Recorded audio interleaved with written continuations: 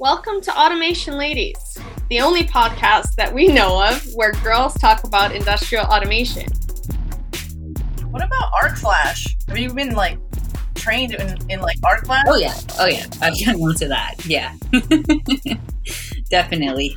Because I got into, we don't do 600 volts AC, we do 480 is the biggest stuff we do for our motors. But I was in those panels early in my career without any arc flash training of any kind.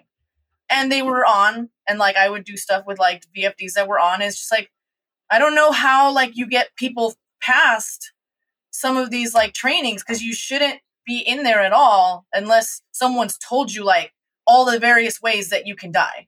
At the end of the day, that's what it's about, right? You shouldn't be inside of anything that can kill you unless you've been you got the whole all right, you can die like this, like this, like this, like this. And then you're allowed to whatever, be in there. You don't need full blown licensing, but I don't know. I just feel I want to tell people coming into electricity that there's some trainings out there that we should just be looking for. And if you're not even getting them and no one's even bringing them up, start bringing it up and start asking hey, how come I don't have this? Because I'm in here, I'm in this panel. I know this is 480.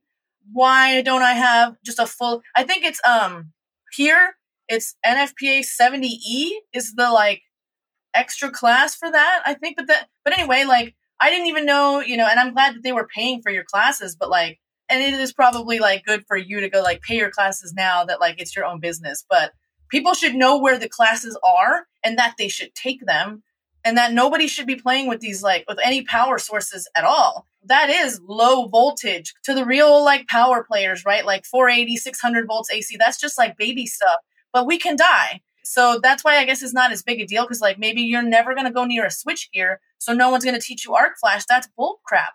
They have to. It doesn't matter if you're never going to be inside of a full-blown switchgear with medium or high voltage, because the voltages are in our normal control panels right now you can still die. Arc flashing can happen inside of those, and I have met people who they swore they locked things out and get hurt on these circuits. And I don't know that we're being diligent enough. I don't feel every company who lets someone in a panel, I guess it depends on the type of business, because if you're in a factory, they have a process and they have who's allowed in panels and what, but the gray area is when you have people building stuff, right? So if you're putting it in for the first time, so you're doing commissioning or startups, that's when they have all these rules about who's going to be able to touch what after it's all put in. So if we live in this world where we're always putting in new things, we need to be extra trained, even more than people who are just playing with it after it's been installed. We should not be touching anything unless we are super trained on the real hazards. And there's just a lot of hazards a lot of hazards in electrical stuff, right? But there's also some of our systems have gas, so we're mixing 480 and gas lines, and you're burning stuff, so you have to deal with burner controls, right? So they have probably at least on our side, we have to have a special controller that's not the PLC. You can do temperature control however you want. The flame safety controller is a fully separate device. Yeah, just knowing all the rules between that and regular code and fire code and all that other stuff is just it's a high anxiety unless you're trained on what to do for fires, for getting electrocuted. Yeah, there's quite a bit. I was actually a mine rescue also for 8 years. So I get that side, I would tease the guys sometimes, where's the bacon hook? When just to say it, so they're well, it's over that corner. But it's just a little reminder is you need to know where all your equipment is in case there is an accident and you need to grab somebody or do something or save someone. What is a bacon hook?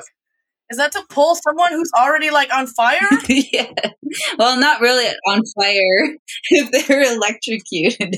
Oh, yeah. Okay. For in front of a switchgear, when you're in front of a switchgear and you have that hook to pull the guy out. Yeah. That hook. Oh my God.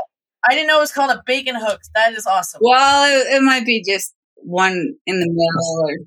I'm sure it's not an official term, but I bet a lot of people call it. I'm sure every plant probably has their own term when it comes to that. I want to shout out to our automation cats, Nadia and Zaria.